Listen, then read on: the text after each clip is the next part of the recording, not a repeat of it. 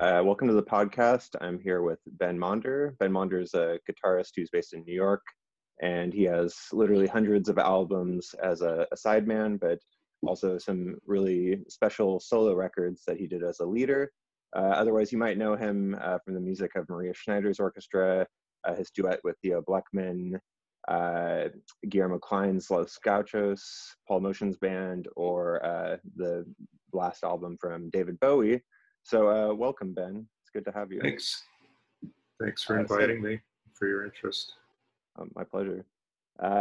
So we've already talked a little bit about this, but it's tradition on this show to basically ask the guests about their coffee habits a little bit. So could you tell our listeners about... Oh, I forgot about that. Yeah. Yeah. We did have an email exchange about coffee, right? Mm-hmm. I don't remember what the contents of that exchange were, but that's pretty easy because my habits are very consistent. And I'm not a coffee snob at all. Nothing against coffee snobs. I respect, Mm-hmm. good taste in all things, but I just pretty much drink 95% of the time just Bustelo. Mm-hmm. Tastes fine, does the job, wakes me up, provides the inspiration when it's needed. So, so I have like a 4-cup Mr. Coffee machine. I'll Mm-hmm. make a pot of that, drink that in the morning. I mean, it's not actually 4 cups, it's like 1 cup, 1 large cup and a little bit. But so that'll happen. And then almost always I'll have another, maybe around, from, of course, if I'm home, if I'm out, I'll go someplace out. But I'll have another one at some point, generally early afternoon. And as much coffee as I drink, and as long as I've been doing it, if I have anything, like after like 4 or 5 p.m., I'll be up all night, which is weird, but so I got to get that second one in before that. So there you have it. Is there ever a point where it negatively impacts your left hand? Maybe that's what's doing it. I know, definitely not. It's only ever had positive impacts on anything I can discern. Well, that's awesome. I find that... I get the jitters sometimes, but I'll get those anyway, so. Gotcha. I get very jittery from it, so I wish that I didn't get jittery and I could play better on coffee. Anyway, I just wanted to start with that to get a feel for your coffee habits. So I was thinking about your sort of brand of guitar playing, and the way that I've described it is like you're in a lineage of exhaustive guitar players.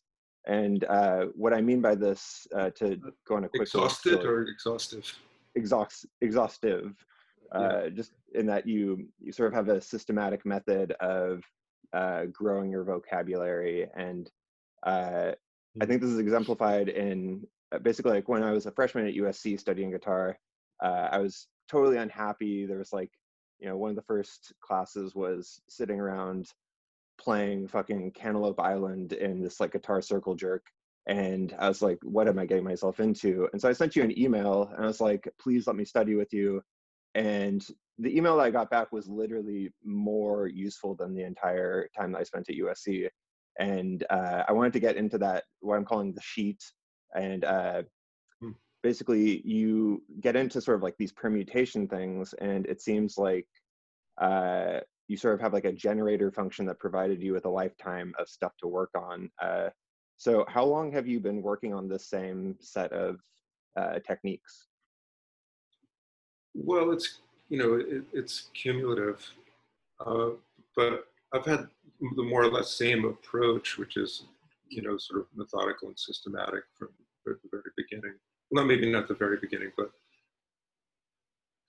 basically the inspiration came from Chuck Wayne, who you may or may not know, but he's a legendary guitarist in bebop lineage.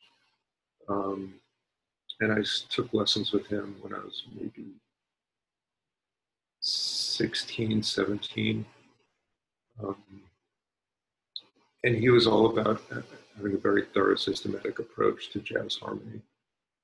And I think that's what inspired me to go that route of just being exhaustive, as he put it, and organized. And so, at least, half of that sheet comes directly from the lessons that I learned from Chuck. And then I added a little bit more, but in a similar vein. Like, for example, for some reason, he provided me with like 4 voicing types for 7th chords instead of 6, which, would include all of them.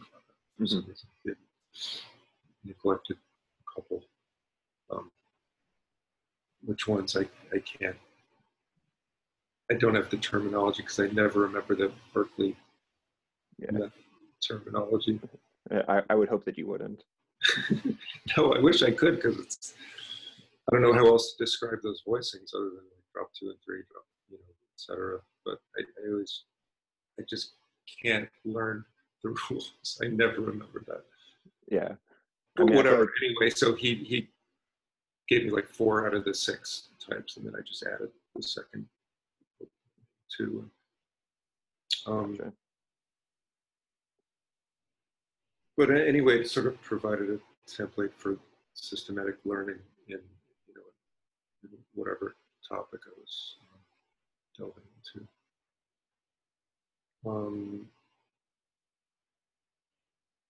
And I got a lot out of the Mick Goodrick books, from The Advancing Guitarist all the way through, his later tomes, Almanac for Voice Leading, and those are extremely methodical as well and exhaustive. There's nothing more exhaustive than that almanac.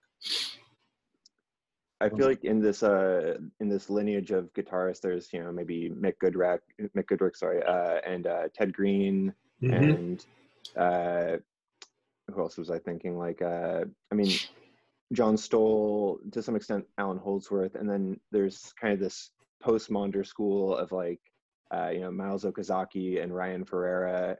Is there anybody in this sort of lineage that I'm forgetting about from the earlier years, I guess, besides Chuck Wayne, I guess? Sorry, you were sort of freezing in the first part of that question, so. So basically, I'm thinking like, Ted, Mick, John Stoll, Alan Holdsworth. Are there people in this exhaustiveness lineage that I'm forgetting about? Oh, probably. So you mentioned Ted Green, I think, whose chord chemistry was kind of a Bible of mine from a long time ago. Maybe Joe DiOrio, had him in there. I'm sure if I thought about it harder without a camera on, I'd be able to think of more people, but I'm sort of drawing a few blanks. Yeah, no worries. Well, cool. I mean, I guess I'm curious about some phases of practice in your career. First of all, recently with all this coronavirus stuff, have you found that you've sort of been in the corona woodshed? Oh yeah, very much. So more practice? Yeah, I mean, I'm actually not even practicing as much as I'm writing mostly solo guitar pieces and then practicing them, because they're like to get them in some kind of shape. But if they ever let us into a recording studio again, I'd like to be able to document them sooner rather than later. So I've had some things lying around and sort of half finished, and I've taken this opportunity, since I have literally all day, to finish them and to get them into shape. And it's sort of speeded up the process, I guess, of getting this next recording project out there. But I haven't practiced like in my, I guess, previous pre-COVID life. My practice was more geared towards, learning improvisation techniques, and I've been doing almost none of that. So I haven't been practicing my chords, or I haven't even picked up. I think I practiced with a pick maybe twice in the last 6 weeks, and it felt so bad I just put it away again.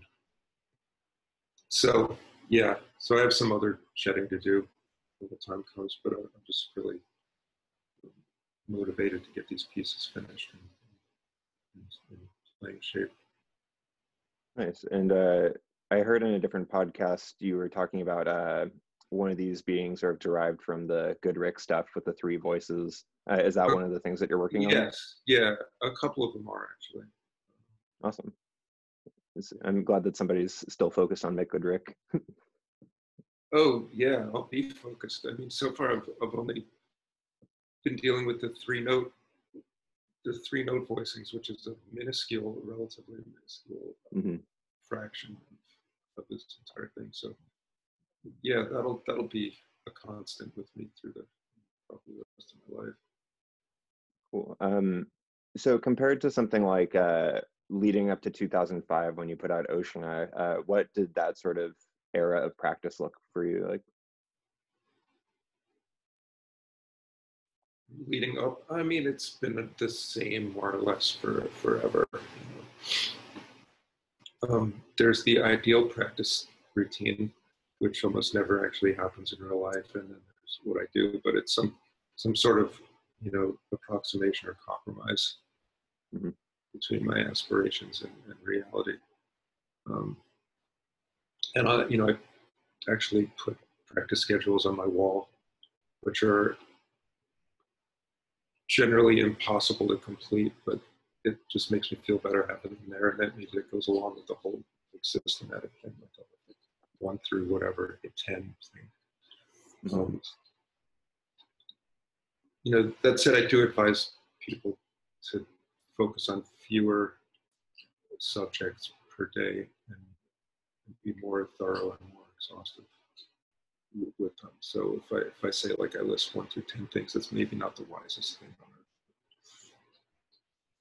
earth. Can you give an example of what like a few days of practicing would look like? Like what you have scheduled for yourself and what you actually end up trying to tackle? Yeah, I'll generally start with chord work. So I used to practice. It used to be that the first thing I would go to when I picked up the guitar were reading through Bach chorales, or not like sight reading through them, but figuring out how to actually play the 4-part chorales on guitar, which is usually like 90% doable. The way that they're actually written. There's just they're finding some sort of non-guitaristic ways to solve those problems. And those are, first of all, it's a great thing to hear first thing in the day. And lessons in just counterpoint and voice leading harmony kind of endless. So I'll do that, and then I'll do 2 or 3 hours of chord work, starting with triads. I mean, I don't know what detail you want me to get, but there's lots you can do with triads. I have no interest in appeasing the layperson. It's just like I want to get as deep into the weeds as I can with you. Okay.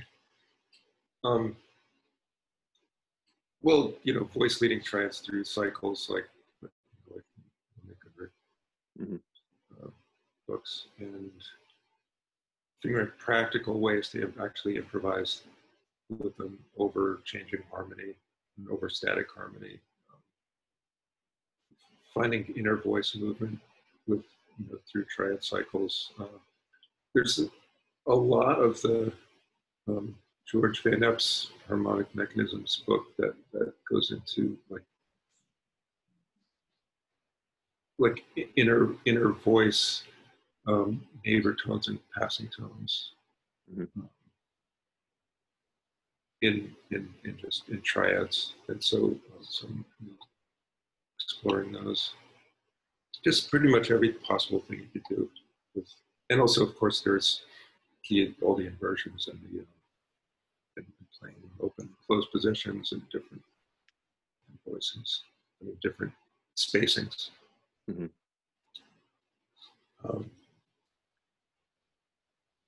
So how many hours?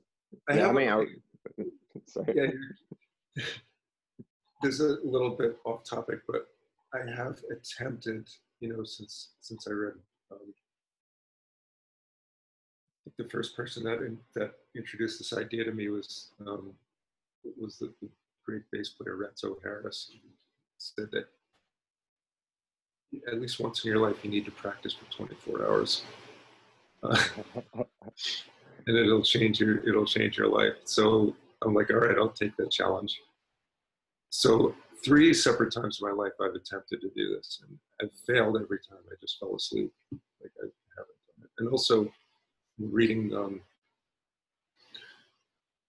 I think Ravi Shankar has a couple of autobiographies, but I read one, like I think the first shorter one where he talks about as sort of a rite of passage, like every Hindustani musician goes through a 3-day practice binge or whatever you want to call it. Like and if I'm remembering correctly, I think he had to play he was just playing the tabla, the same tala for 3 days. And his teacher and other people would sit outside of his hut to make sure that he didn't stop, and they would spell each other. So anyway, I guess my point for saying that, like, I think the closest I got was like 22 hours, and I'm just like asleep. I just remember that at the end of that, I'm on my floor, the guitar like on my stomach.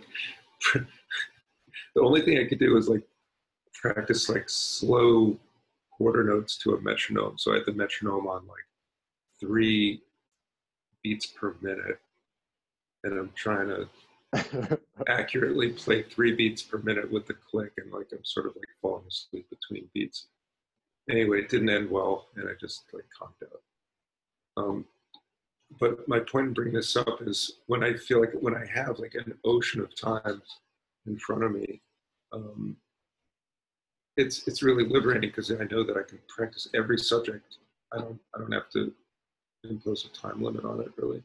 Mm-hmm. So I could do triads for 3-4 hours, and there's 3 or 4 hours a day in that if you practice everything in every key. And I mean, just think about it. You could probably practice triads for 8 hours. Not that that's advisable, but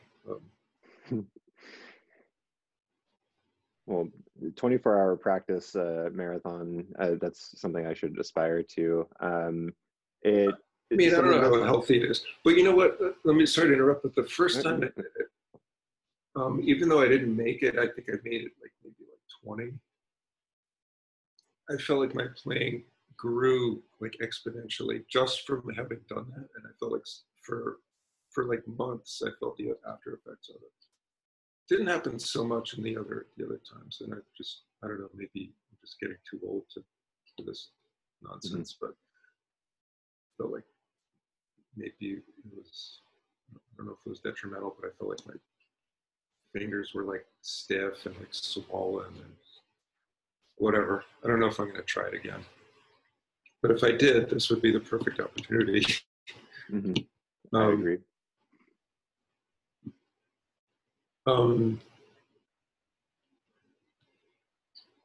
Anyway, so getting back to the ideal practice schedule, like 4 hours of chords, one topic. I mean, I talked about triads, but there's lots of other stuff. Then maybe the plectrum is trying some stuff with that. I'm always trying to write. I feel like it's kind of something I need to keep up, or I'll just kind of like lose my motivation for it. So there's always some of that, and then there's of course just like practicing the pieces that I'm actually trying to ever perform. So That's a day. Um,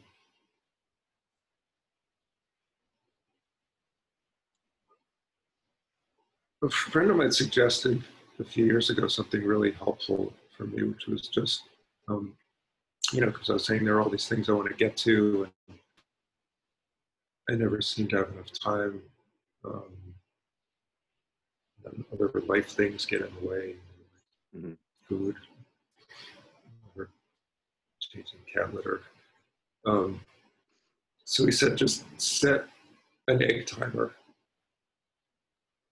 This is probably before the iPhone, where you have a timer on your phone, but just set a timer. Like, I want to do this subject.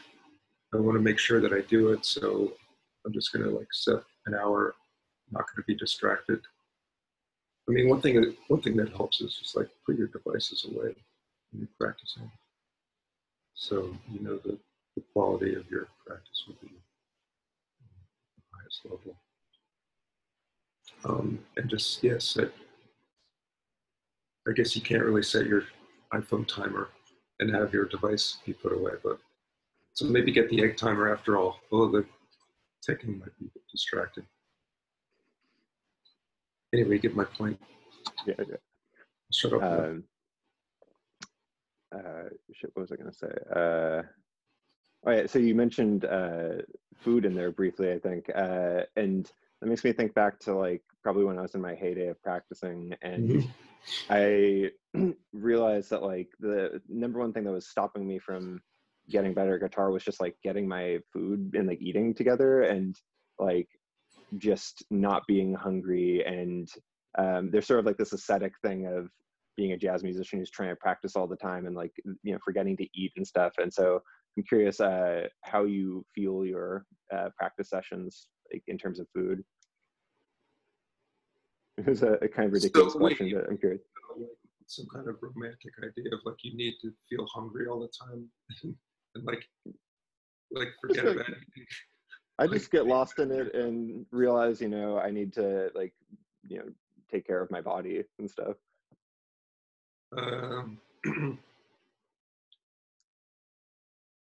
Yeah, I've never forgotten to eat. I mean, if I haven't eaten, it's not for lack of being aware that I'm hungry. Okay, fair enough. But a little off that question. I mean, the kind of food I eat can kind of directly impact how I feel about playing. And when I've gone, I've experimented with a non-gluten diet before. My doctor told me that was a bunch of bullshit. If you don't have Crohn's disease or something. But when I actually did that, my hands felt way better. So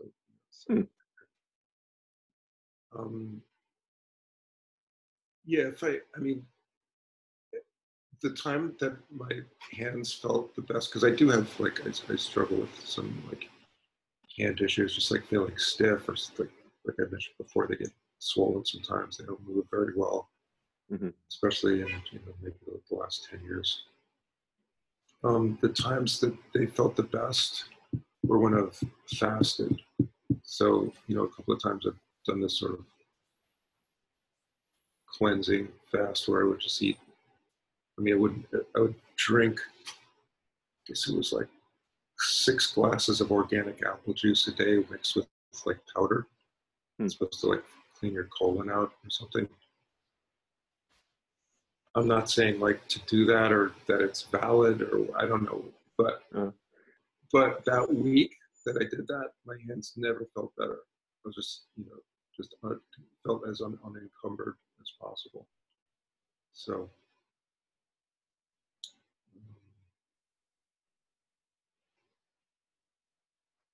your diet could have a really direct impact on how you feel about playing. I guess for me, it was a matter of just sort of blood sugar spikes and learning how to control that, because it was just too much of a distraction. And I don't know. I was just curious, what your take on that was. But so this sort of is a good segue into my next question. And when I was in college, there was a decent amount of Ben Monder lore, and somebody once told me that Yeah, no, I mean, like, I was a deep Maunder head, and there were a few of us, but somebody mentioned something about you going to like a 10-day silent retreat, which now I don't think of as anything crazy. But have you ever done like a meditation retreat, and do you have a meditation practice at all? Well, yeah, I did do the, Vipassana course back in 2002. I only did one. Um, I mean, it was great. I should do another one. I don't know. I feel like it was in 2002 was a little bit easier to clear my calendar for Hmm. that amount of time. Um, do I have a meditation practice? I mean, yes and no. I'm not as consistent about it as I used to be. But you know, it's the cushion's right there, right to my left, waiting for me to sit on it. um, Do you feel like practicing is sort of your meditation in some respects? yeah, at its best, sure. Um, but it's not meditation. So Hmm. I wouldn't say that it's a replacement. It's kind of funny to me that, like a detail like that about your life can make its way to some dweeb in California studying guitar. That being me. um, yeah, I don't know what to say. It's Right. interesting. Well, cool. So I wanted to ask some questions about your compositional approach. I think I read once that you had this epiphany about it being all about sound. Can you elaborate on that, or do you recall saying that?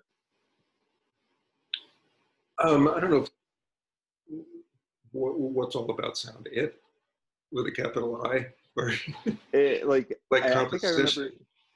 Uh, you had like an epiphany about the importance of sound. Maybe I'm misremembering, oh but well, yeah, yeah, sure. I mean, actually, I remember this. I probably talked about this in an interview many years ago, but I do remember specifically listening to like a cassette. I'm in, Jack McDuff's truck, tooling across the country, and listening to, you know, probably pretty high at that point, and listening to Egberto Gismonti on my headphones, and just thinking like that's it. Like it's all there's nothing. It doesn't. Nothing exists outside of sound if you think about it. Um, and the relationship you have with that sound kind of determines how well you can convey your ideas. Um, I wouldn't say that ties in necessarily to composition, like the technique of composition, but certainly the performance and mhm. purveying of compositions. Do you remember what Egberto you were listening to? I think it was the solo, his record Sinfonia, which is like a double record, and one LP is solo guitar. Well, solo various instruments, mostly guitar, and the other is quartet. So I was listening to the solo half of that. Gotcha. Um, and it's just a sound world. Um,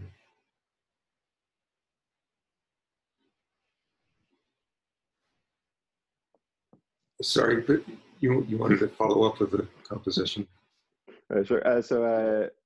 That quote about sound makes me think of like a tune like Window Pane, and I'm sort of curious. Like that's one of those tunes that you didn't really write out, right? I didn't. I mean, I have subsequently written it out so that it could be published in this book, which was extremely tedious process, but I did it. Mhm. Um, So how does a tune like that sort of come into being? Since the compositional process doesn't seem to be on paper, like it sort of seems to self-organize out of something. Can you elaborate on what that's like?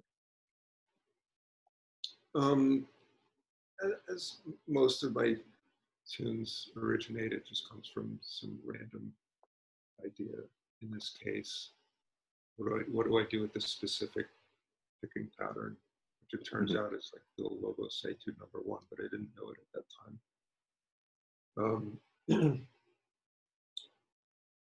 And that's the first tool I had, I guess. After that, I don't really remember what I was thinking, but I guess there were some like, just playing around with the guitar, things, you just accidentally hit upon things like this hammer-on thing. So, okay, that sounds cool. What can I do with that? Mm-hmm. I don't know. I guess at some point you have to make a decision on, okay, I have this picking pattern or finger picking pattern. It kind of results in sort of a wash of sound. What character do I want to give this piece? Is it going to be bright or dark or both? Or so, in that case, I settled on something relatively bright.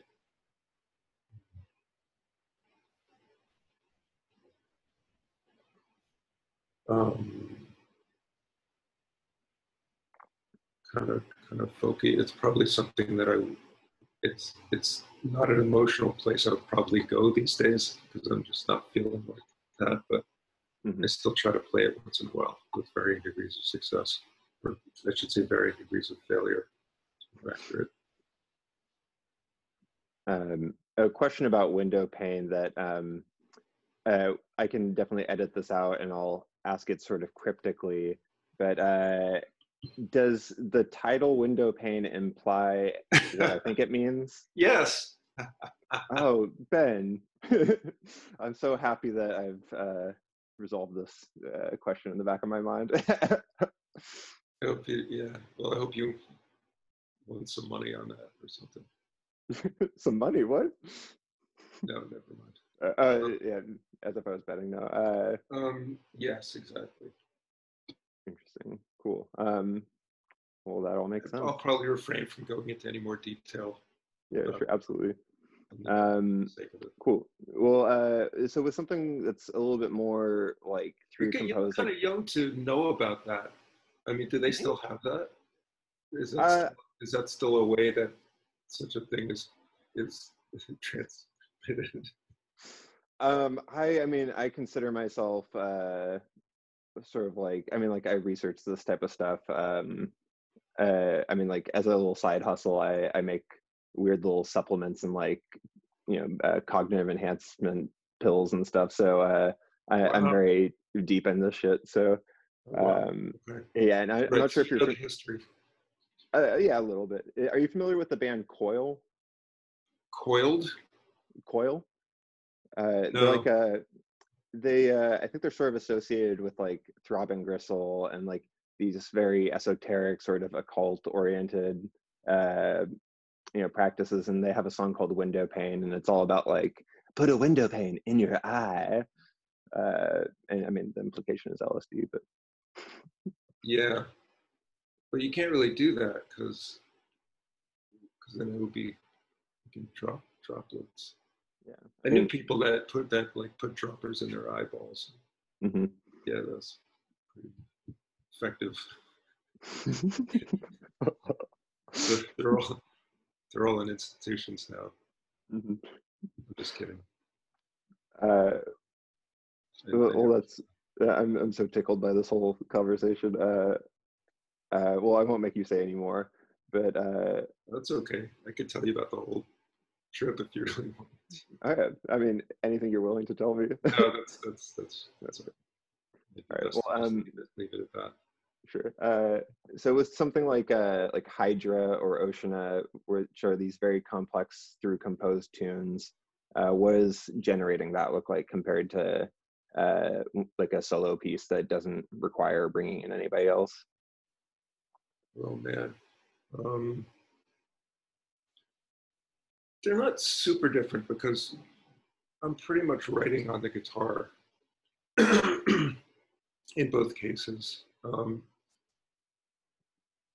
But the band piece is just like I'm conceiving of more going on, and so I'm sort of like, as I'm writing the guitar part, I'm envisioning a melody line, which is usually song idea.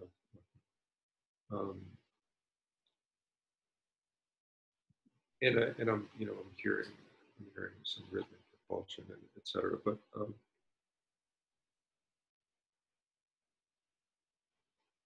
it's not a substantially different process for me.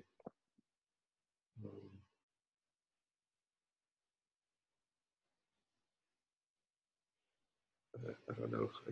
I kind of suck at talking about the way I compose. It's all good. I mean, when you bring in like a bass player, I assume that you have to write out their part. Like they aren't just. Oh yeah. Okay. Yeah. There's no like learning stuff by ear. So with like Oshna, would you essentially have written your part on guitar and then you write out a bass line, or like is everything written out at some point at the same time? I mean, it sounds like you put together more or less at the same time. Gotcha. Or sometimes I'll write out the guitar part first, and then I'll. I mean, it's never a great idea to have a fully formed guitar piece and then like try to find a space for the bass. Mm-hmm. Because maybe it's complete, like you've envisioned it as complete. So, but sometimes the bass will just provide a supporting role to what's already there, or sometimes there's actually room for an independent voice. Mm-hmm. Probably more. That's more in the case of Hydra. That's the case. If I remember right, Oceana is. It's more of a supportive role of like, what the guitar part is already doing. Mm-hmm. Cool. Well, so in one of these podcasts, I think it was the Everybody Loves Guitar interview that you did, Mm-hmm. and he was asking about like, sort of like peak musical moments, and one of them, you said like basically just like those moments that everything's flowing perfectly and you're reaching like 80-90% of your potential. So when I was in college, I came across this bootleg of you and George Garzone playing at Cornelia Street Cafe, and you played Alone Together. And I remember being in a practice room listening to this a little bit high and just being like, "What the fuck is this? Like, this is absurd." Your playing was like literally liquid; it was just everywhere. And so, did you consider this a sort of peak era for your playing, or do you go beyond this? I wouldn't say there were any peak eras. I mean, looking back, I feel like I was playing a lot better back then, like just as far as like playing the guitar. Let's say like maybe I felt best like around the age like 39 or 42, and sort of like steadily downhill from there. But I actually remember that gig. I remember not feeling like fantastic on that one. There was another gig I did with them that I remember feeling like it was a lot more flowing with among everyone, which was I sat in with the Fringe, which was like like a fantasy come true, because I've loved that band since I was a kid, and I was able to play one night with them, maybe around 2003 or so at what was the Zeitgeist Gallery. Yeah, that's what it was called back then.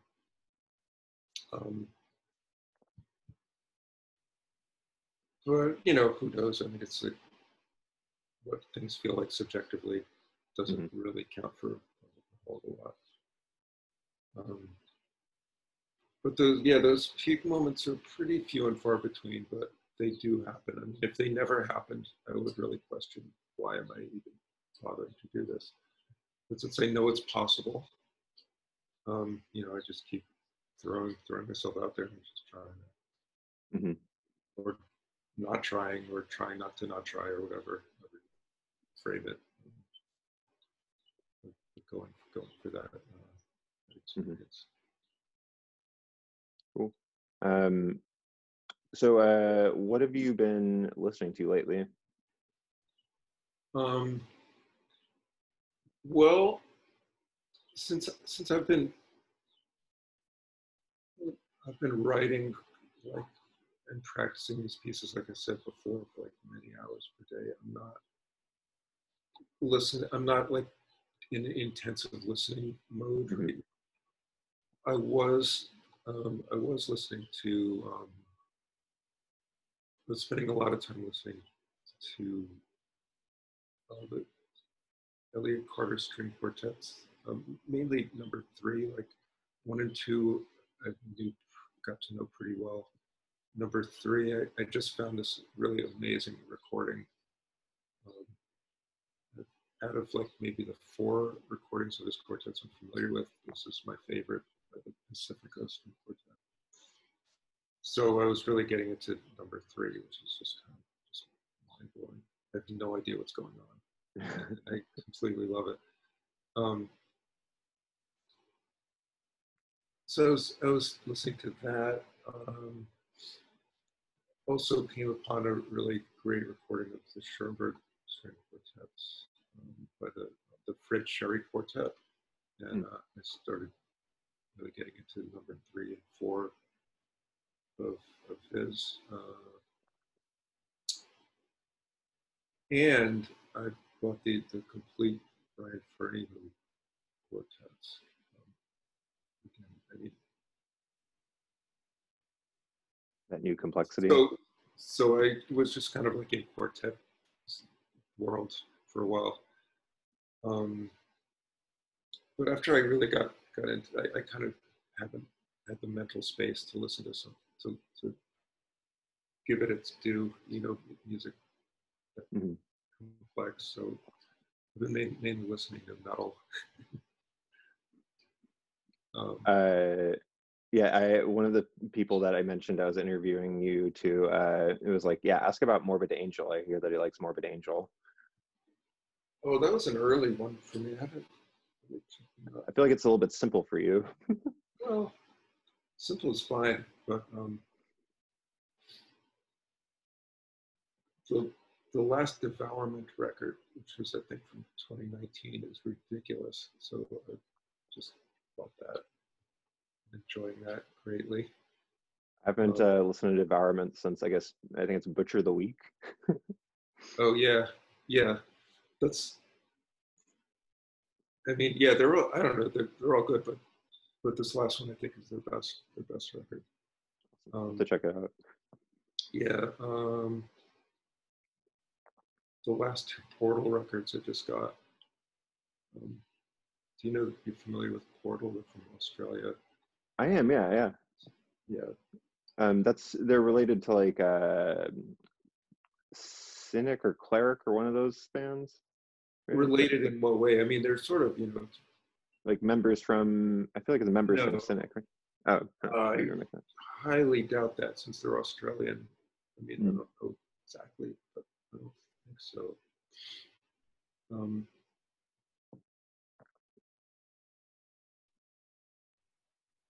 Anyway, super dark. What else?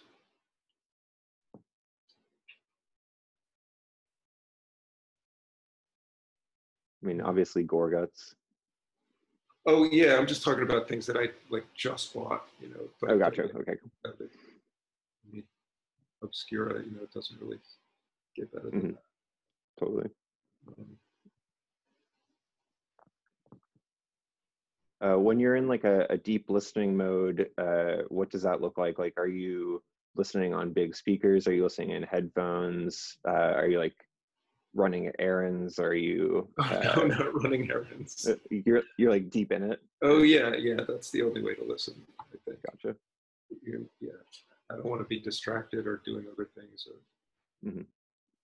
Like, I still try to recapture that complete immersive experience that made me love music to begin with. I don't want to ever lose that, as distracted as everything kind of is now. I like to carve a space for concentrated listening. So either, either on speakers or probably more frequently these days on headphones, but like headphones coming directly from like a tube power amp.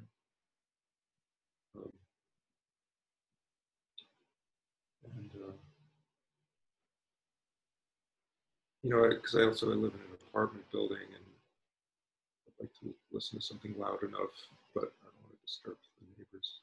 They don't seem to really mind disturbing me as much as possible, but that's for another podcast, the Tenants podcast.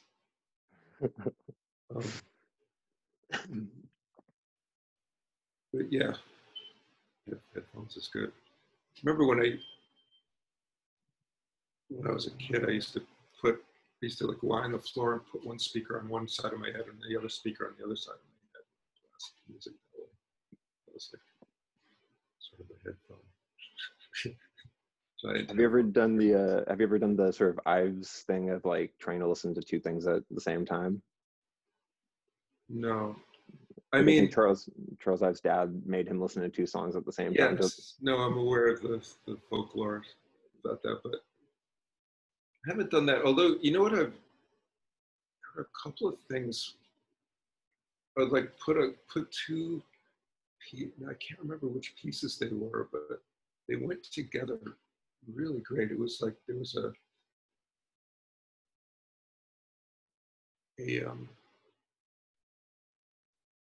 it doesn't even matter who they are, but I was listening to George Friedrich Haas. He's like a microtonal composer, really great stuff. He has like a bunch of string quartets, as well as a lot of other stuff. But remember, so I just put this on like YouTube. I put one of his quartets, which is, relatively sparse, and then something else at the same time, and they worked so well together. It was like, just like formed this piece. I don't want to say like it improved. I hope he doesn't ever watch this, but I don't think anybody will. So yeah, hopefully. Speaking of microtonality, the last person I interviewed is a guy who's kind of like he's a theorboist and a guitarist, but he's a whatist? A theorbist, like the giant that it's like a giant lute, like a theorbo. Oh, I've never heard of that. I think you get along with this dude, but he's coming out with a line of these microtonal guitars where the neck is interchangeable, or the fretboard rather, and it's just attached by magnets, so you can do historical tunings and various temperaments. And he's just doing classical guitars right now, but he's eventually going to get to steel string electrics. And I've always had a qualm with the guitar's intonation problems, and so like I'm just excited to hear this, and I'm wondering what you would come up with if you had like a very nice microtonal option on the guitar. I feel like I have enough to worry about with the regular guitar. I don't want to like add a bunch of new parameters to my brain anytime soon. Once I get bored with this guy, maybe try to expand. Sorry. So I'm curious, beyond listening, what's up? It says my internet connection is on. Oh no, it's fine. Sorry, go ahead. No worries. So I'm wondering about in terms of like listening beyond music. Like I saw a quote from you about influences, and you're like, well, whatever influence there is, it intuitively it manifests intuitively and instinctively. And I'm curious about like, well, it's a nice look back at. I'm not sure if it's true, but I assume it is. It's something that I've hung on to, so I mean it's at least useful for me. But so like you look back at Flux, and Flux has all these song titles that sort of refer to like outer space, and I'm curious about what non-musical things influence your sort of general aesthetic, and like it could be reading, it could be whatever, just anything non-musical? Um, I mean, nothing specifically. I don't have any like deep hobbies or deep interest in any particular subjects. I do generally tend to read like novels of all different types. Um, I probably, as far as like art, I favored the surrealists. Like Yves Tanguy is maybe Yves. Pardon my French. Um, it's, maybe my favorite. So it seems to stimulate something deep in my psyche that is maybe a similar thing that I'd like to try to express through music. Mm-hmm.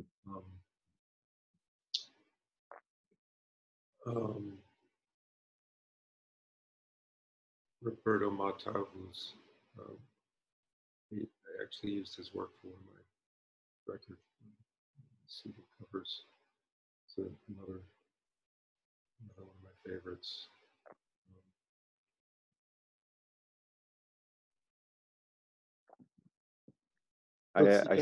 Since you asked me that directly, I can't really think of anything specific. But I'll go back to like everything is an influence, and maybe some things, because of what you're predisposed to, some things stick more than others.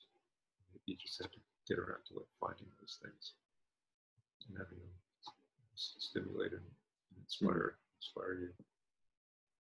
Gotcha. Cool. But basically, what I'm thinking about, I write or play. I'm just dealing with the materials in front of me. I'm not thinking of expressing anything, sending a message or anything. I'm just attending to the materials that I'm starting with. And I feel like if there is a message there, or if there's an emotional import there, it's going to come out if I just tend to the architecture of what I'm trying to do. Like I don't have to try to manipulate it or contrive it. That's my theory anyway. So I never think about like, what emotion do I want to express? I don't care about that. Mm-hmm. I think the emotion is going to be there anyway. Like everyone is an emotional being. So if you tap into your creativity, that's gonna be expressed anyway. If you're attuned to yourself. Gotcha. And also, emotions inspired by music are unique to music. They're not, they're not like simplified, like happy, sad. You could be moved to tears by a piece of music, but you don't necessarily. It's not necessarily because it's sad or poignant or anything that you can really name, right? Mm-hmm. That's the mystery of it. Just enjoy the mystery. I don't know if I'm making any sense. That makes sense. We're getting up here on an hour, and I want to respect your time. So the last few questions I have are basically, can you tell us about what it was like working with Paul Motian and anything you took away from him?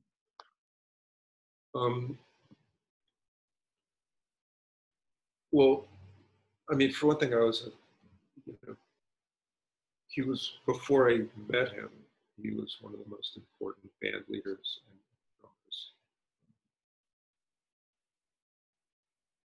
drummers. As to me, as a listener, his quintet, especially this quintet with Bill Labano and Bill Frisell, and Schuller and Jim Tepper, and anyway, my point is, I was super into Paul Motian, and then so it was kind of amazing to actually get to play with him and get to know him.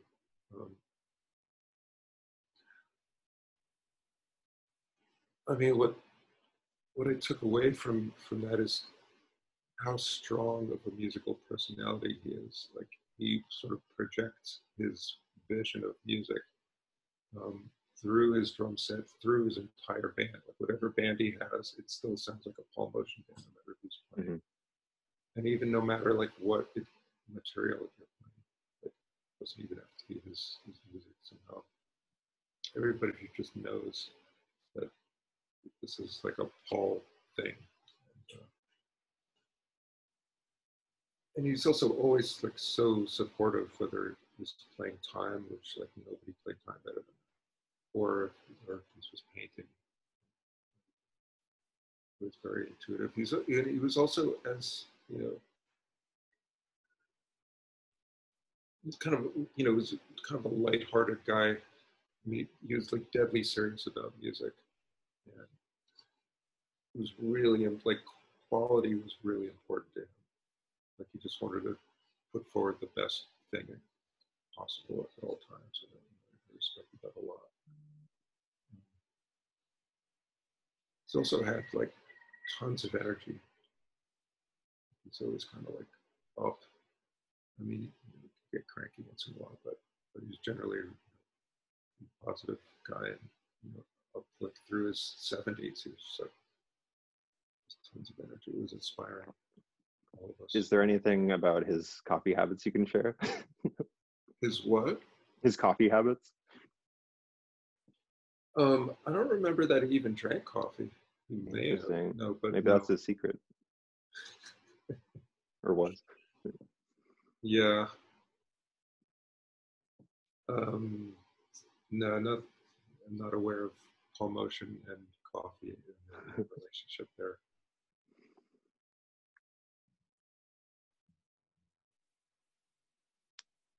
Cool. The other question I'll end with, I guess, is can you tell a little bit about anything you took away from recording Black Star with David Bowie in a similar vein to Paul Motian?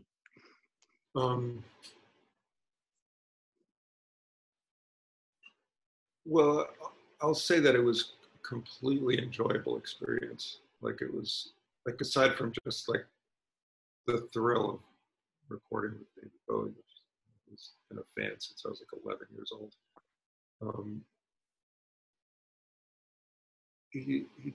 He and Tony Visconti just provided a really supportive, really great environment for us all to create.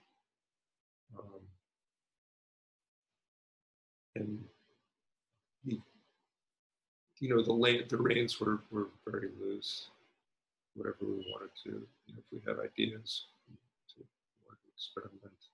But I went in one day and just kind of recorded guitar parts on all the tunes. Like I was only there for a third of the session. Like it was done over 3 weeks, and I just came in for the last week.